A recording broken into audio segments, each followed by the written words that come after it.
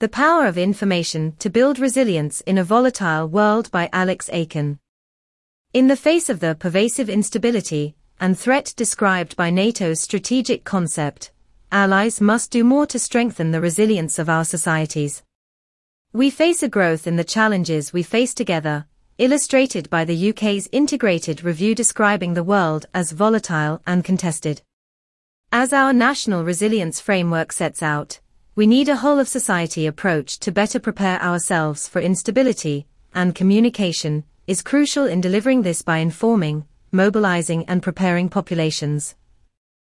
The increasingly borderless media landscape has created opportunities for our adversaries to contest the information space, undermine global cooperation, and weaken support for liberal democracy.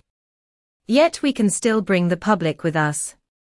I have seen the power of communication to prepare for, mitigate against and recover from massive shocks. Whether tackling an immediate crisis, or persuading people to change long-established mindsets and behaviors, truth powerfully told remains an essential tool in countering our adversaries. UK government officials can claim a degree of professional excellence thanks to years of experience, working with allies, and learning from our missteps. We act and communicate proactively on the basis of firm evidence and by learning from past experience. By learning from each other we can strengthen member states' individual and collective resilience, so that when the next crisis comes we are all better prepared. Communicating in a crisis. In recent years, the UK has faced a range of emergencies requiring tailored responses. It is now 5 years since the appalling Salisbury poisoning, for example, when Russia demonstrated its flagrant disregard for international norms through the indiscriminate use of a nerve agent that resulted in loss of life. We responded with irrefutable evidence and clear messaging, as exemplified by then National Security Advisor Sir Mark Sedwill's letter to NATO Secretary-General Jens Stoltenberg. This formal, official correspondence drew on declassified intelligence to set out how only Russia had the technical means, operational experience, and the motive to carry out the March 2018 attack.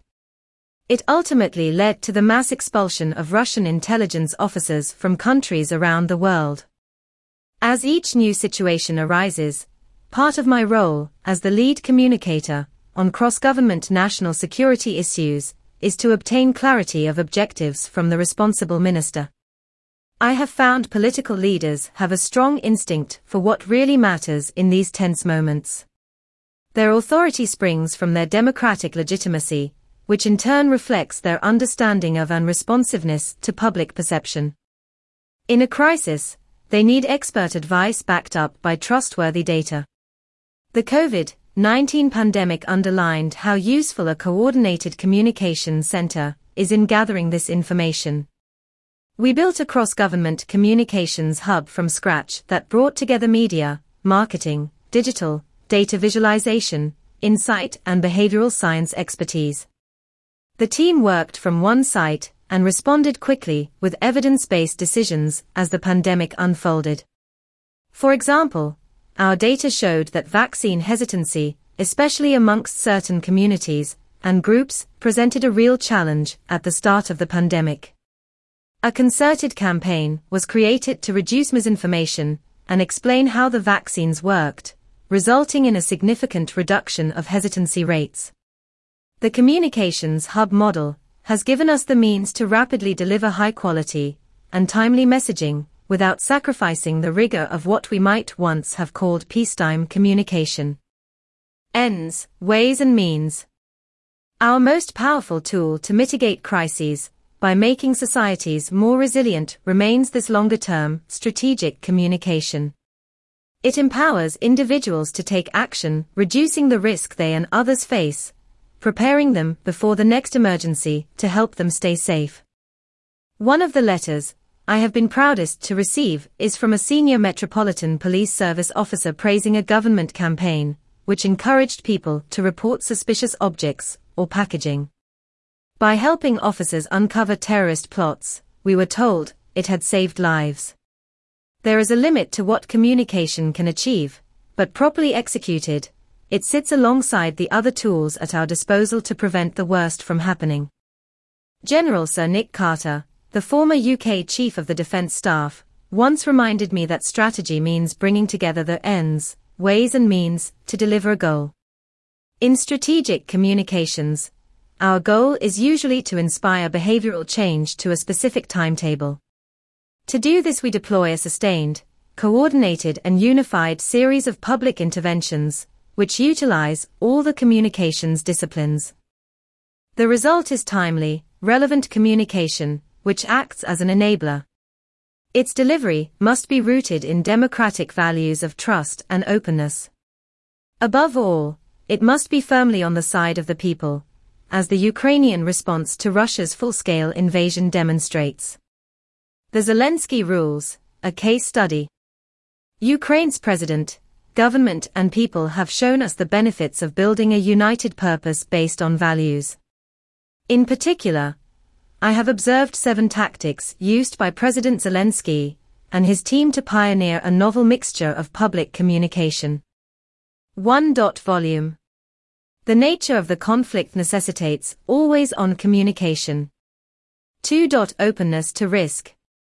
President Zelensky rightly accepts the downsides that inevitably come with this high-tempo approach, not least risks to his own safety when visiting the front line. 3. Direct communication. President Zelensky has made Ukraine's case at innumerable events around the world, proactively communicating with audiences Ukraine wishes to influence. 4. Clarity. Phrases like "with or without you" and "I need ammunition, not a ride" help encapsulate the message. This tailored approach strengthens bonds and clarifies the desired outcome. 5. Inspirational messaging. The relevance and timeliness of the messages conveyed also create influence and work as a motivator. 6. Challenge to Moscow. At the same time, President Zelensky addresses his opponents directly in a reasonable, compelling way. 7. The 3Vs video, visual, voices. All the above is conveyed through a default communication package, which is video-led and delivered via social media, with a credible voice and great visual impact. Taken together, we see a new approach to the global digital media environment. President Zelensky and his team have adopted a calculated nimbleness that acts both as a deterrent to Ukraine's adversary and an inspiration to its supporters. As Ukraine's example shows, how we set ourselves up to communicate matters as much as the thrust of our messaging. Getting strategic communication right. Effective strategic or crisis communication is only possible if delivered by a professional and united communications cadre. Government and military communication teams must avoid being underprepared, lacking skills, or operating in silos. These shortcomings make the practice of successful strategic communication almost impossible, unless by accident. If communicators in government and the military want to take strategic communications seriously, there are 3 steps they need to take. 1. Adopt the best standards. Reaching today's audiences means using the full spectrum of communication approaches. We cannot rely on the old standby of what I call SOS, sending out stuff. Our adversaries have invested heavily in mass digital communication to create an industry of disruption, which makes the truth harder to discern. Our communicators need the skills to get messages heard in an information environment where everybody has a voice and algorithms influence which voices ultimately reach individuals. 2. Work together. That professional excellence needs to flow through the whole communications community. The focus must be everyone delivering on shared objectives to protect the public, not on promoting the cap badge or protecting the agency. Just as our societies now operate through a plethora of integrated systems and networks, so our communicators need to set aside organizational and geographic boundaries and recognize the unity of our objectives. As Elizabeth Kennedy Trudeau wrote recently for NATO Review, NATO communicators will succeed in countering disinformation only through a comprehensive and coordinated effort. By practicing and preparing for contingencies together, and learning lessons from one another, we can increase our overall effectiveness. Even when acting at the national level, we can cooperate. Under NATO 2030, allies are working towards nationally developed resilience goals by committing to develop a proposal to establish, assess, review and monitor resilience objectives. The UK government's own resilience framework recognises that events in or impacting other countries and ungoverned spaces may rapidly evolve to affect our country. But we have learned how to mitigate the risks spread across our society's networks and systems. The UK government's National Cyber Aware campaign, for example, has reduced systemic risk by building individuals' cybersecurity understanding and behaviour. 3. Take a campaign approach. Third, government and military communicators should adopt a campaign model in which every intervention contributes to a wider plan. The campaign must have the ability to deliver robust rebuttals. It should be delivered to a timetable, giving it a sense of urgency, and it must be creative, drawing on human insight to identify what will move people to take action themselves. In the UK, we use the OASIS format, which is also adopted by NATO, to say that every communications activity needs to have a clear objective, a specific audience, a defined strategy, steps to implementation, and rigorous scoring and evaluation. The UK Cabinet Office's National Security Communications team has recently implemented a number of targeted campaigns. Its Don't Feed the Beast campaign gave the public 5 easy tests to identify dangerous misinformation, which led to a 21% increase in people fact-checking stories before sharing them. A Digitech campaign prompted a third of the target audience to adopt the campaign's golden behaviors for doing business with China. Its Trusted Research campaign drove a 56% increase in target audience's ability to identify threats. These campaigns meet specific needs. Their contribution is measurable and tangible.